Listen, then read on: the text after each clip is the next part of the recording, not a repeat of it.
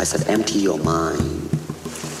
Be formless, shapeless, like water. It's about how hard you hit. It's about how hard you can get hit and keep moving forward. How much you can take and keep moving forward. Join movement expert Aaron Alexander as he dives into the minds of the foremost innovative healthcare thinkers and movement masters on their approach to optimal health and wellness. Align Podcast. What up? This is Aaron Alexander with the Align Podcast, reporting to you semi-live from my office in Bend, Oregon. Today I had the opportunity to chat with Mr. Peter Ragner, also known as the Longevity Sage. Such an important conversation to listen to. This guy, if we are looking at it from the amount of years that he has spent in his body, is pretty flippin' up there. And when you look at him and you listen to him, you realize that holy moly, aging is not exactly what we thought it was or has to be. In this conversation, we got into top tips on how to increase our longevity, how to stay healthy, happy, strong for late into our life. I think we should be living up 100 years old and be strong, be able to kick butt all the way through, and so much more. If you want to talk to an inspirational, wise fella or hear an inspirational, wise fella, this is the conversation. It is so pertinent that we get this information out there to the world. So we're either dying or we're growing. Entertain life, you get more of it. Entertain death, you get more of that. If I'm not breaking my personal best athletic records, what am I doing? Be sure to subscribe, share, leave comments in iTunes. It is so helpful. Those comments in iTunes can't express enough. Takes a second. Super fantastic. Appreciate it. Thank you ahead of time. Check out aligntherapy.com, ALIGNtherapy.com. On there, you will find the blog. You will find hundreds of free videos on self-care and functional movement. You will find the self-care kit, which is helpful with keeping your joints moving well, keeping your tissue healthy and strong, etc., etc. I believe there's something else on there that I'm forgetting about. That's okay. Enjoy this conversation. It was so inspirational to me, and I hope it has a similar impact to y'all out there. All right, here we go. Cheers. Align Podcast. Peter Ragner, thank you so much for coming on, man. I've been so greatly looking forward to chatting with you because you are known as the Longevity Sage, right? And so I end up working with people practically on a daily basis of how to help them get better in their bodies. One of the conversations that we end up having quite often is how to age fantastically, how to age gracefully. And me being obviously a younger fella, there are definitely moments where it's like, all right, Aaron, yeah, I get it, telomeres and hydrogenated oil and all this stuff, but wait till you're 50. And your joints start hurting and your muscles fall apart, and it's just like, what do you say to people that have that perspective that we are doomed? These bodies are built to fall apart. These bodies are not sustainable. You cannot get better in your body, as you get older. It's going downhill. What do you have to say to those people that say it's just a genetic thing, you have no control over it? Yeah, you're doomed. That's it. We're all screwed. You're gone. Bye-bye. No, you don't want to hear that, do you? Probably not. That's just not my experience. Yeah. Now, I can tell you why it's not my experience. I can't tell you why it's your experience, except that you believe it. And if you believe a self-fulfilling prophecy, then you're going to get the results of your beliefs. Because every single thing you focus on, everything you put your attention upon, it grows. So if your thoughts are that I'm decrepit, I'm falling apart, I had this time bomb ticking in my body that I reach a certain age, my athletic prowess is down the tubes, my physical health diminishes, my sex life goes to pot. Well, if you believe that, then it will be true for you. But if you don't believe that, if you start looking at all the reasons you can be better, all the reasons you can be useful, all the reasons that you can get more vital, then that also becomes your experience. Now, if it's your experience is what your experience is, the only thing that I can say is there is a better way. I can speak of my experience, I can share that, but the individual has got to take a chance, look at it a different way, reverse what you've been saying, and you're liable to get the reverse results. Right. That simple. Yeah. Yeah, it's last night I was out in my yard and I was looking up at the stars and I was like rolling around and doing some weird, people might call it yoga. It's not really yoga. It's just kind of rolling around. And I was looking up and it was so beautiful, and one of the things that I was noticing was the stupid power lines that were in the way. And then I had this realization of I'm talking to Peter Wagner tomorrow. I had this realization of how valuable our perspective on our reality is, and when you see all this beauty and we have a dog there and we got these beautiful plants and the stars and the grass and it's just wonderful. And it's so easy to focus on, oh, I hate those power lines. And it's like, from your perspective, it seems like you moved away from the power lines. It's great. But from where I'm at here, I think it's just so important that we recognize, that it's a habit how we see our world. It's a habit how we see ourselves. If you are always seeing the power lines in every situation, that will affect you at a biological level. And this gets into epigenetics, and Bruce Lipton's really good about getting into this and the biology belief. Do you have any thoughts on standard genetics versus epigenetics, and how our environment kind of creates what genetics express themselves? That's a very good question because, for years, people didn't believe that our thoughts had any effect at all upon our physical body. And now with the abundant opportunity to research this, there's overwhelming evidence that our thoughts are biological. Every thought we have is a chemical electro sensation in our body. Every thought is chemical. Right. Now, that should be simple enough for anyone to grasp. You watch a scary movie and what happens?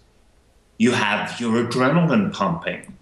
Well, that hormonal effect of seeing something on a screen, something made up, something out of someone's imagination, or reading it in a book, or reading it in a newspaper, or seeing it online, immediately our bodies have a reaction to it. It's going to be a positive reaction or a negative reaction. And every negative reaction, like you were just bringing out, Aaron, from the standpoint of epigenetics, that cell basically gets frightened and it has to defend itself and it retracts. It doesn't expand. But every empowering thought, every empowering idea, every empowering image or vision that we have has the opposite effect. So we're either dying or we're growing. And dying or growing is all dependent upon what we mentally entertain. Entertain life, you get more of it.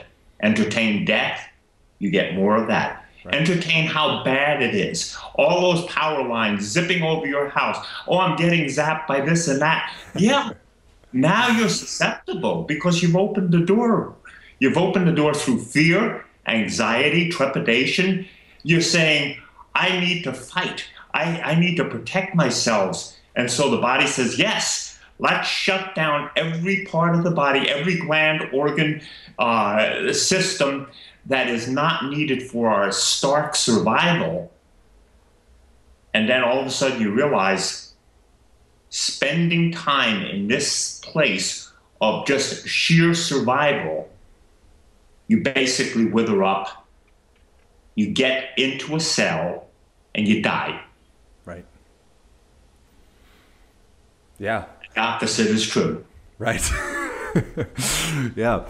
And so I'm curious from your perspective, so just to give listeners kind of an idea, if you're not watching this on YouTube, you look fantastic. I wouldn't be able, if I were to guess how old you were, I'd say you're probably like your early 50s or so, as far as if we're looking at linear time. And I know you have kind of an interesting perspective on, our model of time and how that actually impacts our perception of ourselves, and that's something that I chat about a lot. It's like we kind of have these landmarks.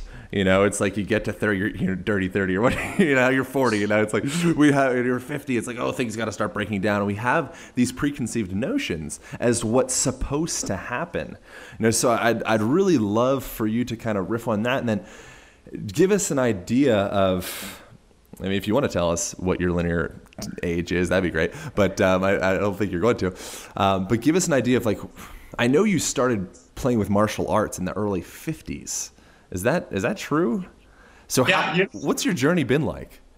Well, that's interesting because not a few weeks ago we had some friends here and we were talking about martial arts and they were looking at my library.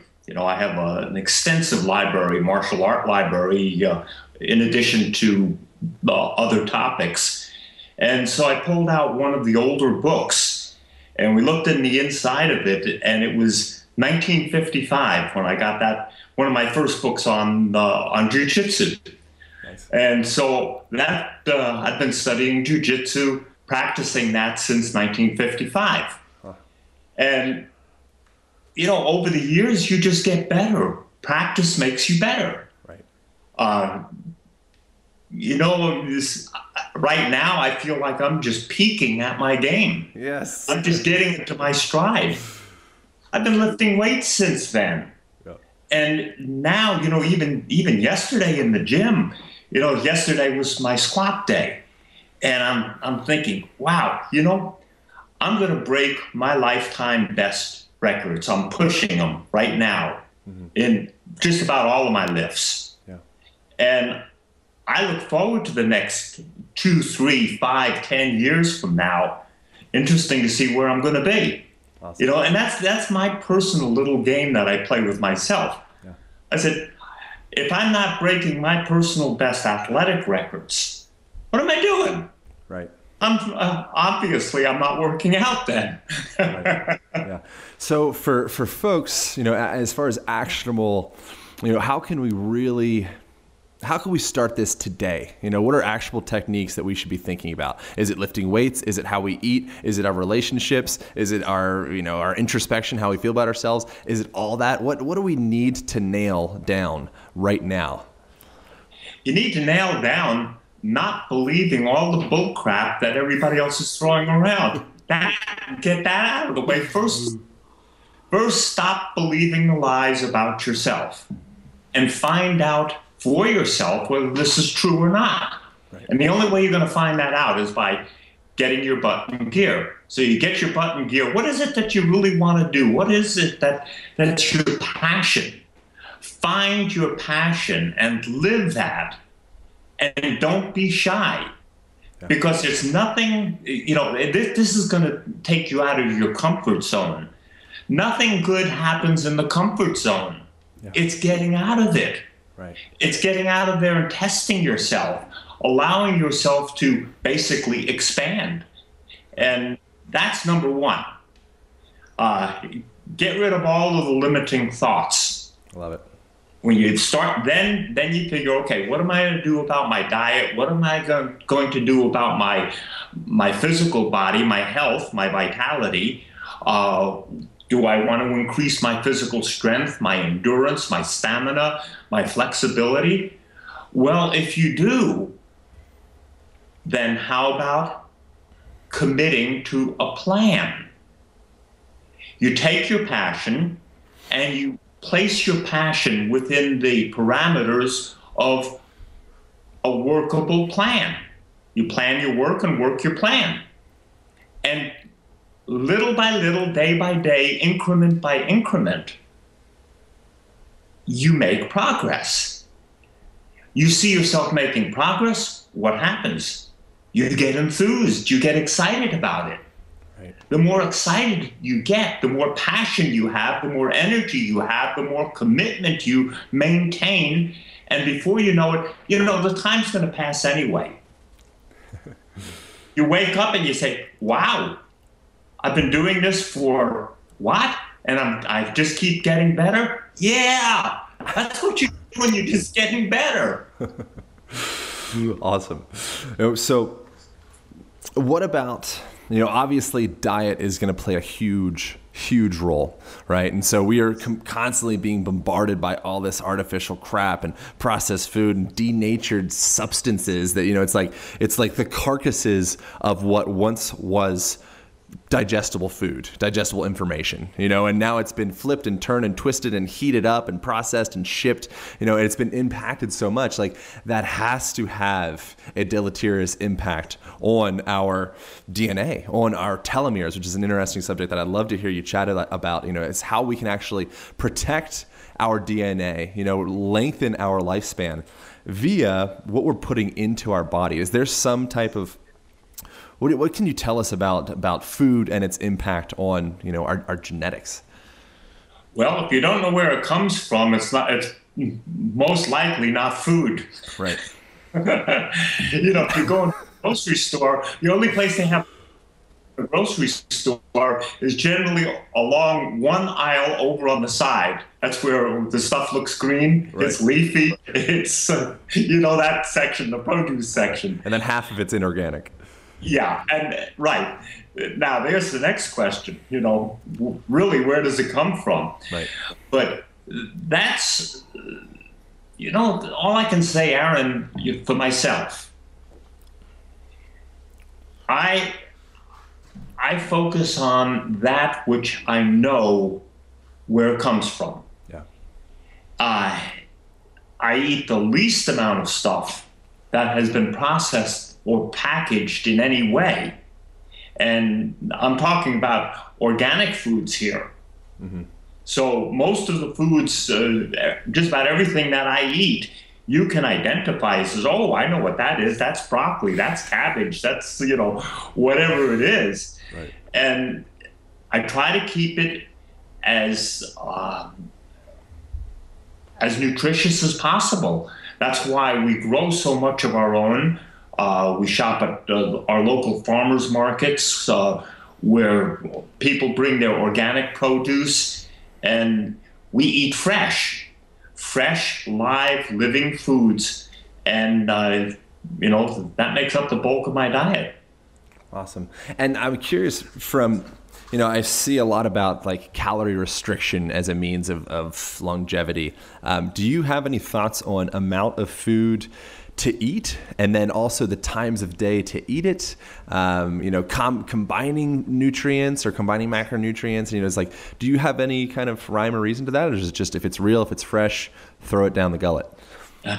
Well, you can get in so many different debates because everybody's got a position. Right. And there are arguments on both sides, no matter what issue it comes to when it comes to food. Food for most people is a survival issue. And the minute you start talking about it and you come up with any do's or don'ts, people break off into opposing camps. Right. And they start arguing about food, which, of course, that immediately destroys the quality of what you eat, whatever you're talking about. Okay, so basically, when I'm looking at food, it's got to be fresh, generally raw. And there are a few things that I eat that are cooked, and highly nutritious. I need to know where all of this comes from. Right. And therefore, that determines my choices as to where I shop, or do I grow it myself? Yeah. And that pretty well tightens it down. Now, as far as calorie restriction goes, if you're eating like that, you're eating basically what your body is saying it requires. It's pretty hard. It's pretty hard to overeat on raw foods. I don't know anybody who has, which makes it challenging also to gain weight on raw food. Right. But the body will tell you what it needs if you're in tune with it, if you're listening to it. Yeah. And that's how I manage it. Yes, there's a lot of research on calorie restriction. Obviously, you don't want to eat too much. Now, there are certain times that are best to eat. Here's my principle. It's an old saying to eat breakfast like a king, lunch like a prince, and dinner like a pauper. So in other words, I eat my biggest meal for breakfast. Lunch is up for grabs, and every evening my salad is my dinner. Perfect. And then I try not to eat beyond that point, so I have a longer period of fasting until I eat again in the morning. And speaking of fasting, how about lengthier bouts of fasting? Do you have much experience with going multiple days with fasting? Do you have any opinion on whether that's something that we should be thinking about? I know when so many of us through our lives, we're stressed out, and I think that if you're already stressed out and you're dealing with work and you still want to go to the gym and you got this girlfriend thing and the dog, I think at that point, fasting probably isn't what you need to be doing, is my opinion. I'm curious from your perspective on that. Okay. There's been a time in decades past that I was rather fanatical about it, and I had fasted, like on 20 days on water, things like that. And I've fasted with regularity over the years. However, I'm at a point right now, because I'm wanting to bulk up and put on more muscle mass, that I think the best way of doing that is periodically taking 2 or 3 days and just simply going on a juice fast, raw organic juices. I think that benefits everyone because it gives the digestive system a chance to relax and to, just to clean out. And if we're eating all the time without ever cleaning out, pretty soon we start to notice that our colons get rather sluggish and we're not evacuating the waste as we ought to. And I think that's a big part of why people are so tired, because the waste itself creates toxins, which creates a fatigue factor, which then goes hand in hand with the fact that when you're stressed, you're going to eat more. You have a tendency to eat more, more comfort foods. Right. And it so compounds the problem, and then it becomes a vicious cycle. Sure. And so speaking of rest and speaking of stress, I know that rest is massively important for our bodies to repair themselves, for us to feel relaxed, for us to be able to kind of move out those stress hormones through our system and actually kind of level ourselves. How important is rest for you, and your perspective on sleep? I know I've heard you mentioning on other interviews a couple studies about sleep and the deleterious impacts of not getting enough sleep on people and progressing their aging process. Do you have any thoughts on that? Oh, I absolutely. It's something that I probably irritate people with it, Aaron, because I go to bed very early and I get up very early. And it's the old maxim, early to bed, early to rise makes a person healthy, wealthy, and wise. Right. Well, there's a lot of truth to that. Yeah.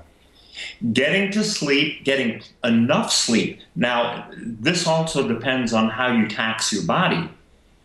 I have pretty hard workouts, and therefore, my body requires more sleep. Right.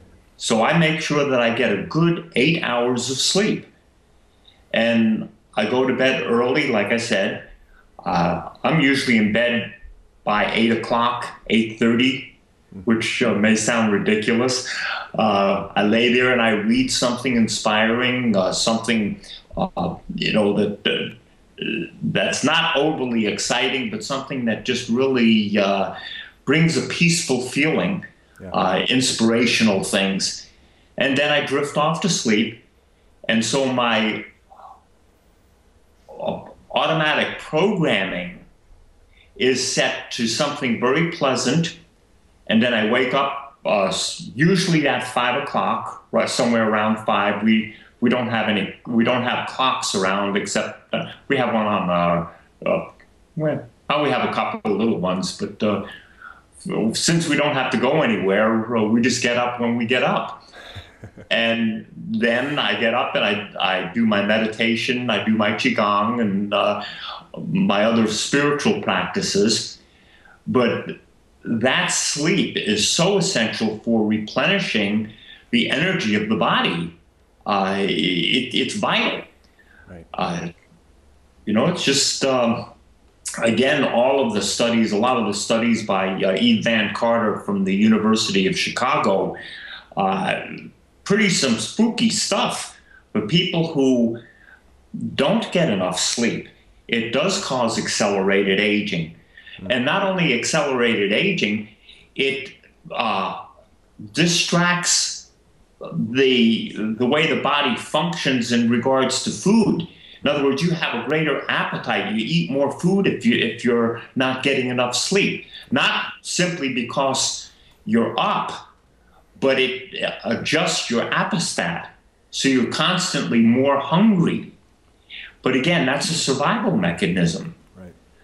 The body's saying, I'm worried about my survival. And so what do? We eat to insulate it. Right. Yeah, and what's the relation with the pituitary gland and vasopressin, and like how is there some way to quantify what's actually happening to us when we are not getting enough sleep? The impact on our brain, the impact, it's like, of course, if you don't get enough sleep, you're not going to feel as good. But as far as like at a deeper level, like what does progressive aging look like in the body? Well, the very first place you start seeing it in your face, you start seeing it in the eyes, the stress lines in the sclera. You start seeing that redness, and especially people who have problems with their liver. When the liver has not been functioning at optimal levels, you start to get that yellowing in the sclera. Right. The stress lines, which are the red lines, start showing up. And then, of course, in the skin itself, the skin loses its elasticity. Right. The elastin starts diminishing. The skin doesn't have that light. It literally doesn't have the light. Right. Because the electromagnetic vibrations that we give off through our skin is now not being detectable. So there's a dullness in the skin. There becomes a dullness in the hair and the nails. So all of these things start taking place. And of course, internally, obviously, we're getting aches and pains that we never had before, or we don't remember ever having before. And pretty soon the posture changes. Right. So you start the effects of gravity. You just start pulling down, melting down, and then you this hunched over look. Right. Yeah, and that's one of the things that when I'm working with clients, it's like people come in and they have a knee injury or an elbow thing, or all these potential variables are going on, and one of the first things that I look at is how do they walk in the door? What is their whole demeanor? How like you said, their posture, their structure, how do they carry themselves? What's the quality of their skin? What do their eyes look like? How do their fingernails look like? Their eyelashes? There's all these different aspects of an individual. What's their general temperament? All of these aspects, that is health, that is vitality. Those are all indicators of what is happening to your biology at a deeper level. I was just recently chatting with Wim Hof, who's like pretty amazing. Are you familiar with Wim Hof? He's like a world record holder for everything. He's got like 13 world records in relation to cold adaptation. So he's like been in the cold water, ice water for like an hour and 53 minutes, climbed Mount Everest in shorts. Amazing. One of the things that he had mentioned was the pH of your body. And when you put so much of our environment, pollution and all this, processed food and stuff that we're putting in ourselves tends to be quite acidic. Not that acid is bad. Acid is incredibly valuable, but when you become too acidic, which is what our environment is inducing in us, it will spell trouble. So from your perspective, and this gets into like the germ theory versus terrain theory, you can really get deep into the rabbit hole of this. But I'm curious your perspective on the value of the pH of our bodies. What happens when we do tend to get off on that, and how do we bring ourselves back to a balanced pH? That's an excellent question. There have been numerous books out on the market. I remember one in particular called Alkalize or Die. Great title, it's in your face. You're gonna burn.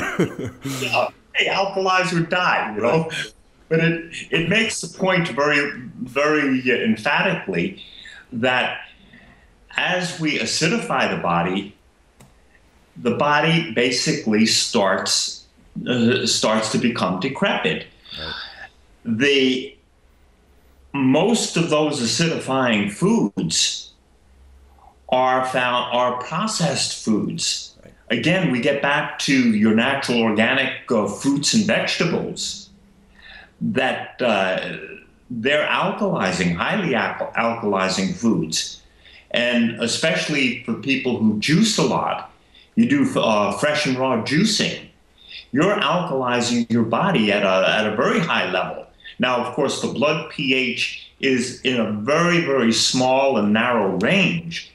And it has to stay in that range, which is a balance between alkalinity and acidity.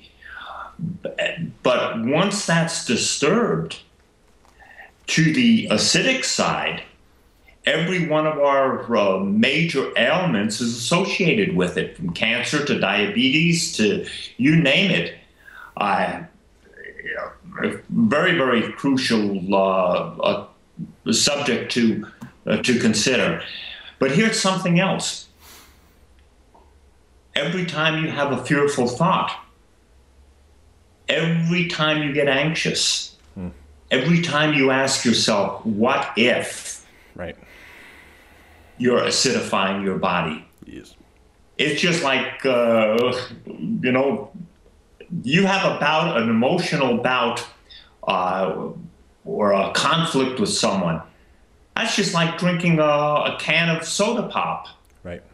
I mean, you totally acidify your body. Right. Now, if you're drinking the pop and then also having those negative reactions, you become reactionary. Right. You're doubling the poison, and then you wonder why you're getting sick, why you're getting colds, why you're getting the flu. What the heck is this flu season that everybody talks about? I've never had the flu in my life. Right. And I have no idea it's mainly, one of the things could be everybody gets afraid of getting it. Yeah. And immediately now you're a little bit more acidified. And then you have the standard American diet or the SAD diet, and you're acidified some more. And holy crap, all of a sudden now you're not even moving, you become stiff. Right. Yeah, it's crazy. Right. Yeah, and that's the thing is it's all we are perpetually creating these feedback loops, either positive or negative, and depending upon our decisions, our momentary decisions, and along with that, when you have those moments of I'm freaking out, that freak out, that tangible feeling that you are having, there is a cocktail of chemicals that are being surged through your body, right? Those cocktail of chemicals, they wind up where? In your tissues, right? And so what do we need to do to get that stuff, to express that out of our systems? We have to move, right? I'm very biased. I'm very, I think everything is important, but I know how important movement is, and like I kind of look at the body as like a collaboration of these rags that are soaking up all of these hormones and these chemicals, and we need to continually rinse those rags out of the old stuff to bring in the new stuff, right? And so I'm curious from your perspective, the value of movement, what type of movement is going to be the most effective for the endurance race, being still good in your body when you're 120 years old, and the value of muscle. Is it important? One of the things that sometimes, another thing that I'll get a little bit of slack for sometimes is I think it's really important to have muscle. I think it's really important that your body has these producers of all these feel-good hormones, all these, anti-aging, or from your perspective, pro-youthing hormones. What is the value of movement, and what is the right type of movement for people that want to live well in their bodies for 120 years? Well, first of all, I totally agree. If you don't move it, you're going to lose it. Right. And you've got to move your body. Now, obviously, a lot of people have different interests. Some people move their body through dance. Some people move their body simply by running. People love to run. Other people do martial arts. I like to move my body on my heavy bag often. It's a tremendous workout, great cardiovascular work, and of course it serves another purpose in sharpening certain skills. So there's various ways of moving the body, but the bottom line is that you have to move it. If you don't move it, what does it do? It gets stiff. Right. And people say, well, when I move my body, I get so stiff. Well, they don't realize how stiff they are when they don't move their body. Right. They're only stiff because of the poisons, the toxins, the lactic acid buildup, and all of that stuff is being gotten out of the body. Like you said so aptly, Aaron, it's like taking a sponge or a rag and you just squeezing it out. Now, that brings me up to another point, deep tissue massage. I love getting massage. Another way of squeezing the body and just allowing a body movement, allowing the joint flexibility. Mm-hmm. And of course, there's obviously many, many other ways of doing that. Right. But number one, definitely you've got to move. You've got to move it every day. And so what about folks that may feel like you shouldn't be deadlifting 300 pounds when you're 70 years old? It's like, well, what if I can? Should I or shouldn't I? Hey, if you can, why not? Yeah. If you want to, then do it. If you don't want to, then you get the effects of not doing it. But 300 pounds? I want to lift more than 300 pounds. I hope so, but I don't want to intimidate people. I love that answer. But again, that's really a reflection of having an unlimited mindset. Right.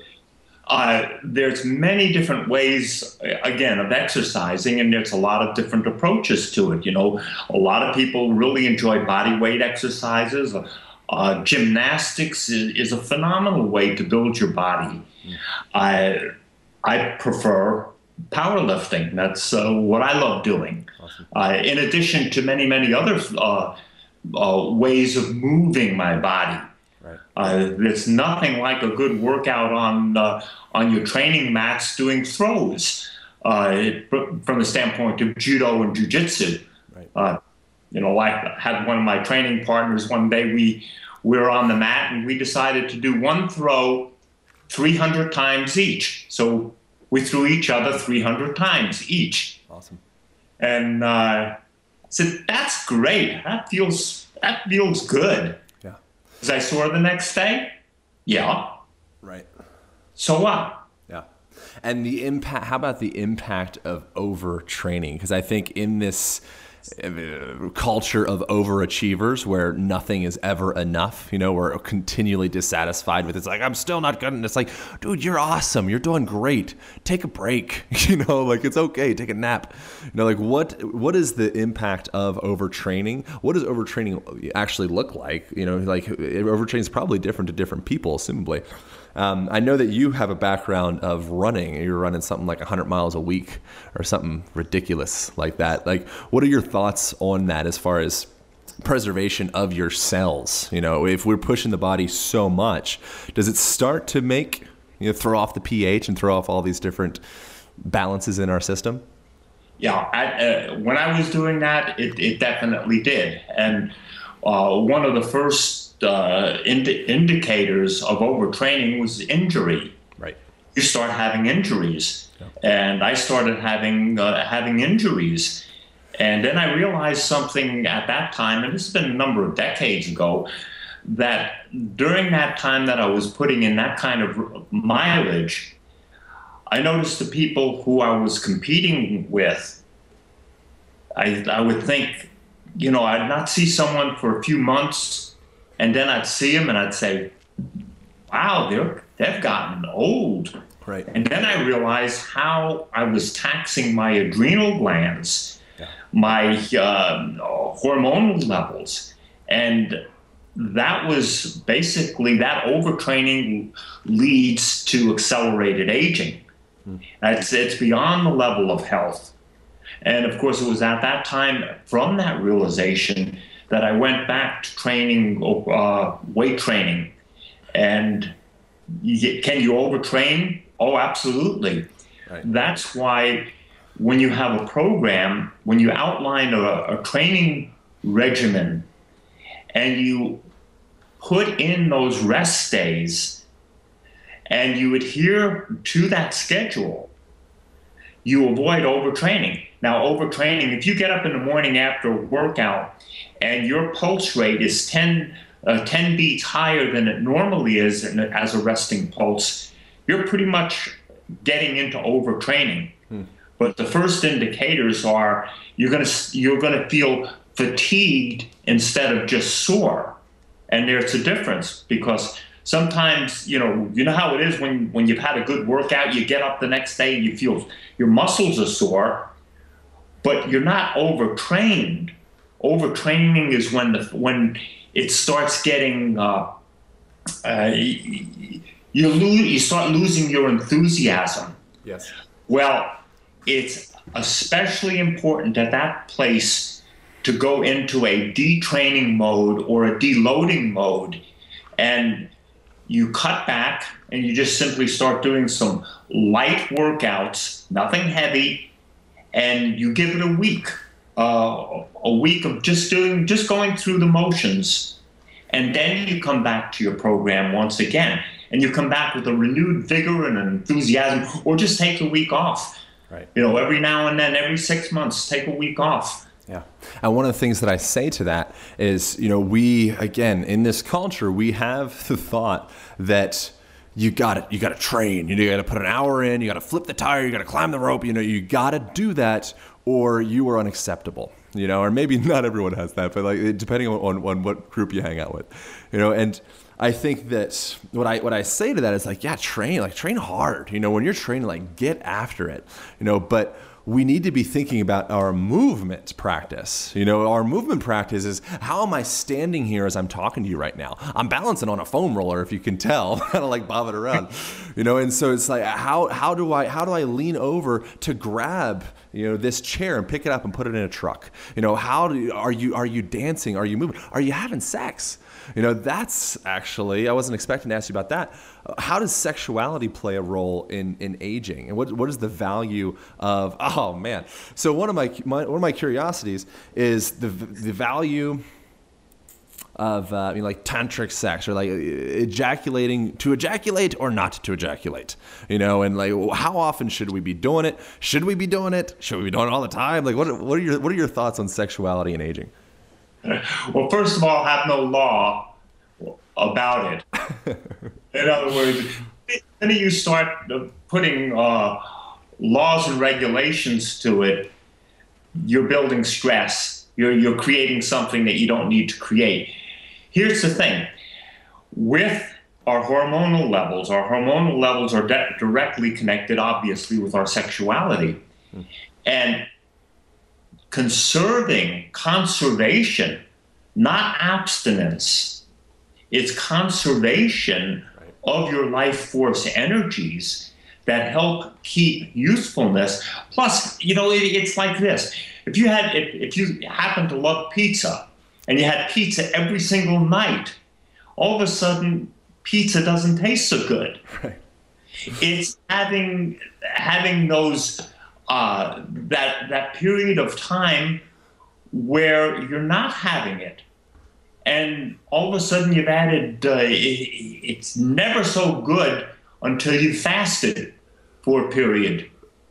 So, how long should that be? Well, for a younger man, obviously the periods are shorter. 20 minutes. 20 to 25 minutes. As you get older, of course, according to some authorities, quote unquote, it should be more infrequent. Right. But of course, your vitality is going to dictate that. I don't think you can make a law or a ruling on it. Your body, if you listen to your body, will tell you. Just like your appetite tells you. When you have a healthy appetite versus when you have just the habit of just eating and eating and eating. So distinguishing the difference between those two, I think, is the key to it. Yeah. And one of the things that you mentioned along with that, obviously hormones, come into play with that conversation. And recently, a good friend of mine, he's maybe 35 or so, he was going to get TRT, testosterone replacement therapy. And he sent me a message first and was like, Aaron, I'm thinking about doing this. What are your thoughts? And I said, no. What are you doing, man? Like, you're young, you're vital. Like, you don't need that. Like, you need to be addressing other aspects of yourself. How's your nutrition? How's your sex life? How's your movement practice? What are you doing to actually induce those hormones? And then I contacted the testosterone replacement therapy company. I'm not going to say what it was. I sent them in my results for the my blood panel and all that stuff. And they're like, oh, you need testosterone replacement therapy too. And I'm like, are you kidding? I'm strong, I'm fast, I move, like I'm young, like how it's becoming a business, right? We're fear peddling to people that you are not sufficient human being unless you pay us $600 and you get on this program. That is complete BS. And it's such an amazing thing that we're succumbing to this. So I'm curious from your perspective, the value of hormones, in our system of maintaining that balance. It doesn't need to be like raging all the time, but what's the value of maintaining that balance, and how do we achieve that? One of the things, I was eating a bunch of, saturated fat and oysters, and I was picking up heavy weights, and I was trying to have sex as much as I could, and all this stuff to develop it and see if I could. And it worked. What are your thoughts on how we can maintain a really fantastic hormonal balance in our system? Okay, I'm glad you asked that, Aaron. There's several different parts to this. First of all, let me mention, when people are taking hormones, they are not hormones that your body produces. It's a big distinction between the two. Your body produces a natural hormone, let's say testosterone, since we're talking about that. Sure. When you get an injection of testosterone, that is not testosterone that your body produces. Right. That is a chemical look-alike or something that mimics it. And therefore, that mimicking chemical, while it is geared to be accepted by the body accepts it, but the effects of it end up becoming negative. Right. One of the biggest negative effects is all of a sudden it tells the organ system basically, hey, you got plenty of testosterone, you don't have to make any. Oh, okay. So you can go on vacation, guys. Right. So now you're no longer making testosterone. And what happens when you stop making it? well, then your testes start shriveling up because, they don't need to work. Even parts of your adrenals that produce testosterone, they can relax that part of their function. So it becomes a vicious cycle. Right. Now, okay, where does this thing come from? Okay, you don't have enough testosterone. Well, if you start looking at, here's a big one for a lot of men in particular. You drink a lot of beer, you raise your estrogen levels. Right. You basically are sabotaging your production, your natural production of testosterone. And there's a lot of other foods. I'm just picking on one thing. Sure. Now I'm not begrudging people having beer. I'm not making any ruling on that, but I'm saying that the guys that drink a lot of beer, if you have a beer belly, or you have too much body fat, or just too much body fat, mm-hmm. you'll find that all of a sudden, as weight starts to increase, erectile dysfunction becomes more evident. Right. And it's not so much a testosterone thing. I mean, it is and it isn't. It's a dietary thing now. If you change that diet, if you start working out more, you'll find that your test levels will go up. There's nothing more anabolic for the body, for the hormones, than doing, let's say, heavy squats, which is something that people hate to do because it taxes so much of the body. Sure. But any exercise that is an exercise that takes in more muscle mass will raise your testosterone levels. Yeah. Getting out in the sunshine, just absorbing sunlight, your body jacks up the testosterone levels. Right. So all of these things come to play, but with our modern diet is so laden with chemicals that hype up the estrogen level in the body, the female hormones, everything from the colognes, the deodorants, right. Let alone the foods that we eat. Plastic bottles. I'm sorry? Plastic bottles. Oh, absolutely. I mean, even just that. So you put it all together and stick a lousy diet in there, what do you expect? Right. Yeah, absolutely. And yeah, one of the things that you had mentioned is, erectile dysfunction. That's like a canary in the coal mine for heart disease. It's telling you that, hey, bud, something's up. Our circulation is off. You do not need a pill to give you a boner. You need to get to the core root of this thing. So it's like, it's same thing with TRT, the testosterone replacement therapy. It's like, great, now we're throwing gasoline on the fire. Your body knows how to metabolize this gasoline for a minute, but it's not a log. It's not sustainable. That gasoline will run out and then you'll be stuck because you weren't gathering wood. Right? No pun intended with the wood. And so it's so important that we're looking at this from the core level of health. The core level of health is natural. It's the earth. It comes from the baseline. Core health does not come from a package for $249.99. We need to wrap our heads around that to start trusting, our inside, trusting our inner voice. Something that I've heard you mention that I thought was really, really great is the wetness of water. Right, so different types, different waters will have, or different fluids will have a different degree of solubility for our system. Ability for our body to actually permeate our cells, and our bodies actually be able to accept that fluid.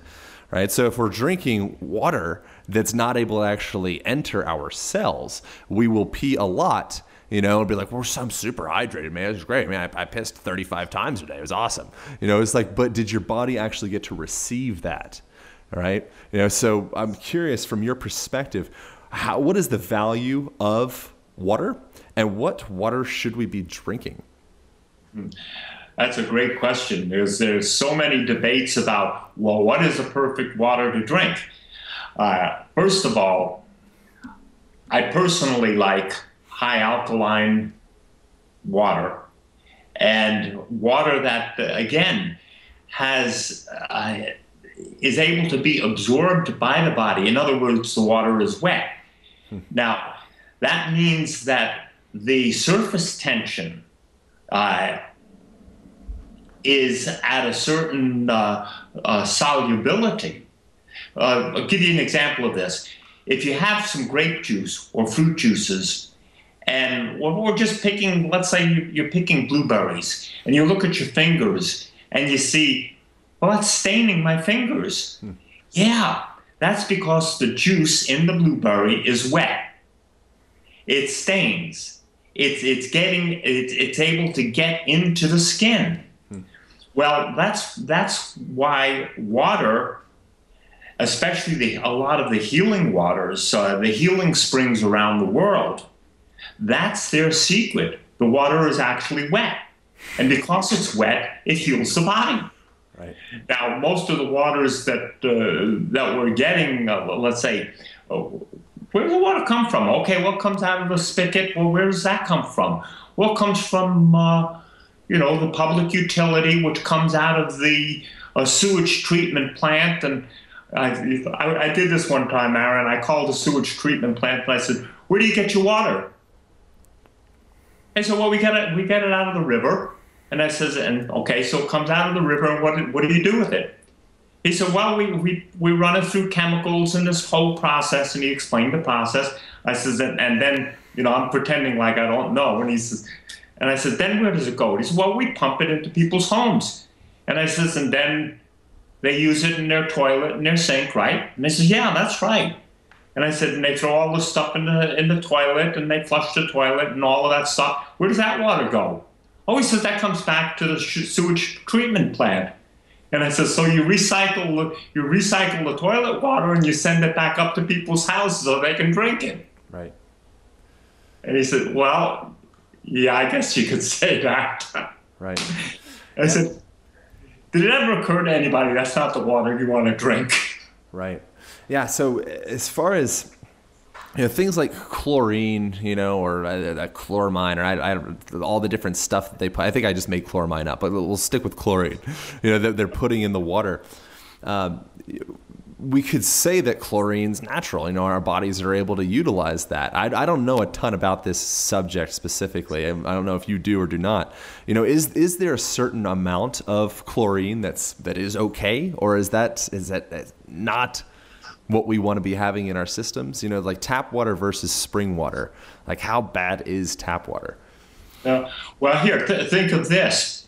Years ago, when the medical profession used chloroform to anesthetize a person before an operation, it's chlorine.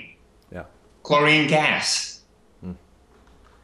When you've been swimming in a chlorinated pool, and you get out and you feel really, really tired, it's because of the chlorination is the chloroform, which makes you sleepy.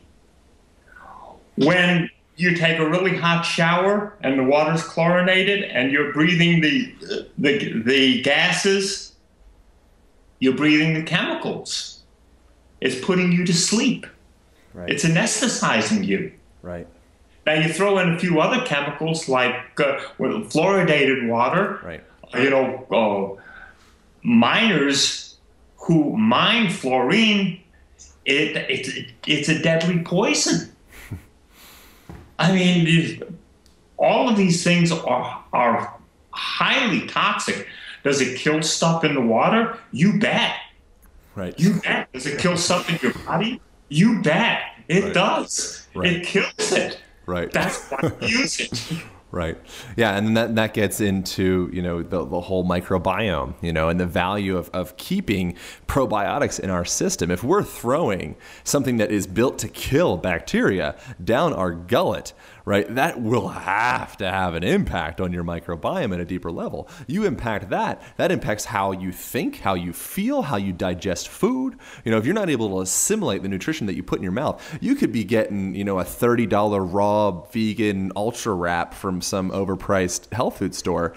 Your body's not able to accept it. I mean, that will help your probiotics because it's natural food, but your body, you have to create this environment, you know, like a fire that's, you know, flaming, that to really break that stuff down. And we constantly are putting these supplements or substances into our system that breaks that life down in our bellies.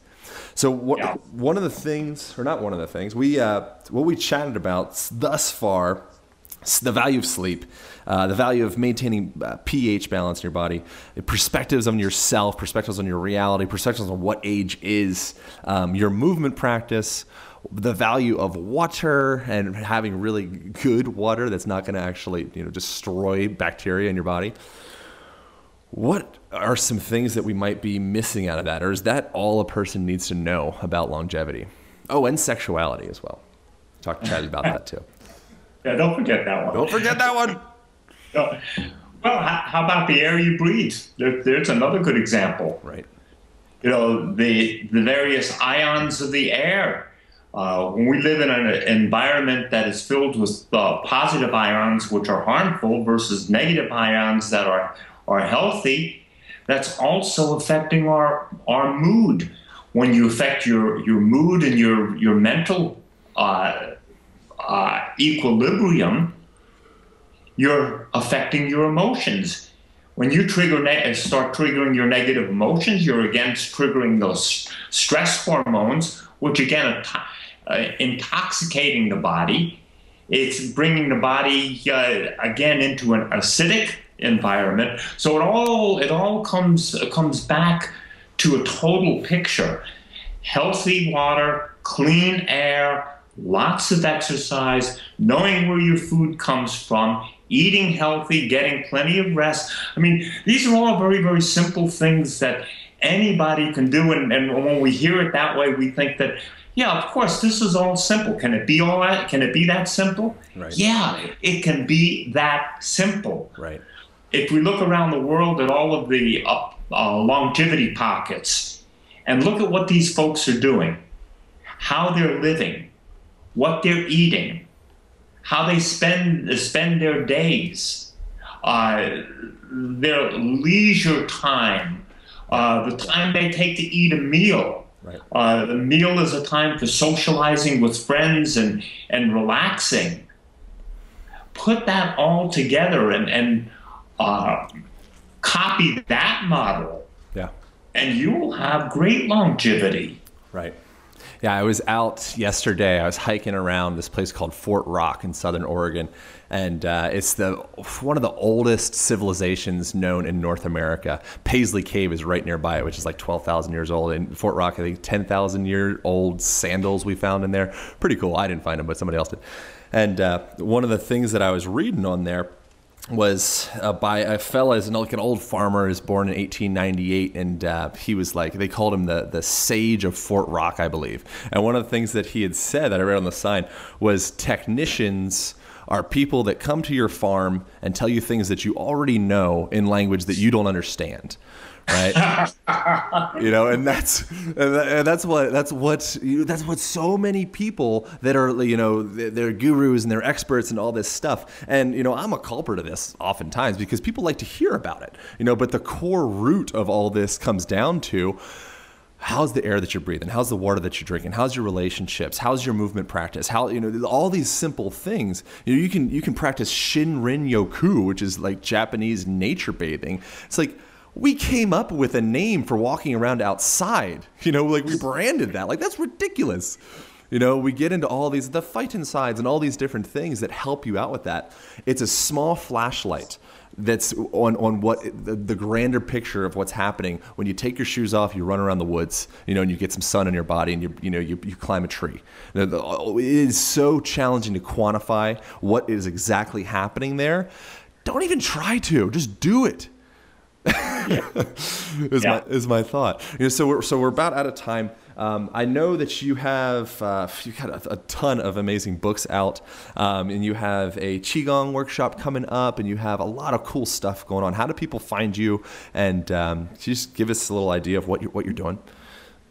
Hey, if any of this is of interest to people that are listening to this or watching this, PeterRagnar.com, or find me on Facebook. And, all of this information, all of the things I have to share are there. Awesome. Sign up for my free ebook on PeterRagnar.com, and you'll get a free ebook on breathing and longevity, how to use certain breathing techniques to lengthen your life. Awesome. A lot of good stuff. Great. We didn't talk about breathing. I'm going to do a whole episode on breathing. And so if you know of any amazing breathing experts out there, I'd love to chat with him or her. One of the things that I ask everybody at the end is if you could go back to any age and give yourself any little bit of advice, what age would you specifically go to and what would you tell yourself? And you can't cop out and say, everything's perfect. It's divine. I wouldn't tell myself anything. Golly, it would be amazing if I knew what I knew today when I was in my 20s. Yeah. Hard telling what my life would be. Right. But, I wouldn't give anything to change where I am this moment. Cool. At my age right now, I'm passionately excited. And it's... So what would you tell 20-year-olds then? If you had one thing to tell 20-year-olds. I'd tell a 20-year-old to live without any restriction. Totally be yourself. Yeah. I'd tell a 20-year-old, do not live with comparative mindedness. Live your own life, make your own decisions, learn from your mistakes. Right. And you'll be wise beyond your years. I love it, man. Such a pleasure to get to chat with you, man. I greatly appreciate your message and what you're putting out into the world. It's awesome. And anytime I talk to someone that is twice my age about getting older and they question what I'm saying, I'm going to say, just go check out Peter Ragnar. He seems to be doing good. Awesome. Thank you so much for coming on again. And hopefully I'll see you in Kentucky at some point. I've never been out there, so it'd be wonderful to get to check you out. Cool. All right. Thank you, man. Aaron, thank you. Align Podcast. Thank you so much for tuning into the podcast. I greatly appreciate your comments and your shares in iTunes. They determine the ranking and the visibility of the show, and they make me smile. So I look forward to reading those, guys. Be sure to check out the website, aligntherapy.com. That's ALIGN therapy.com. On there, you can find my blog. You can find this podcast, more information about the topics and the guests that we've had on the show. You can find hundreds of absolutely free instructional videos on self-care, functional movement, how to get strong, how to get fast, how to get exactly what you want out of your body. You can check out the online coaching where we work out how to optimize your movement practice so that you can live optimally and pain-free for the rest of your life. As well, be sure to check out the self-care kit where it is small enough to fit underneath the seat in your car. And it's like a physical therapist and a massage therapist all wrapped up into one package. I know you guys are going to love the website. I know you guys are going to get a lot of value out of it. And I look forward to hearing your comments. All right. Bye. Thank you for listening, and remember to join the movement by subscribing to the podcast. If the information has been helpful, please share and leave your comments in iTunes. Aaron personally reads each one, and it makes all the work worthwhile. Together, we will make a difference and continue to bring more powerful and inspiring messages to the world. Align Podcast.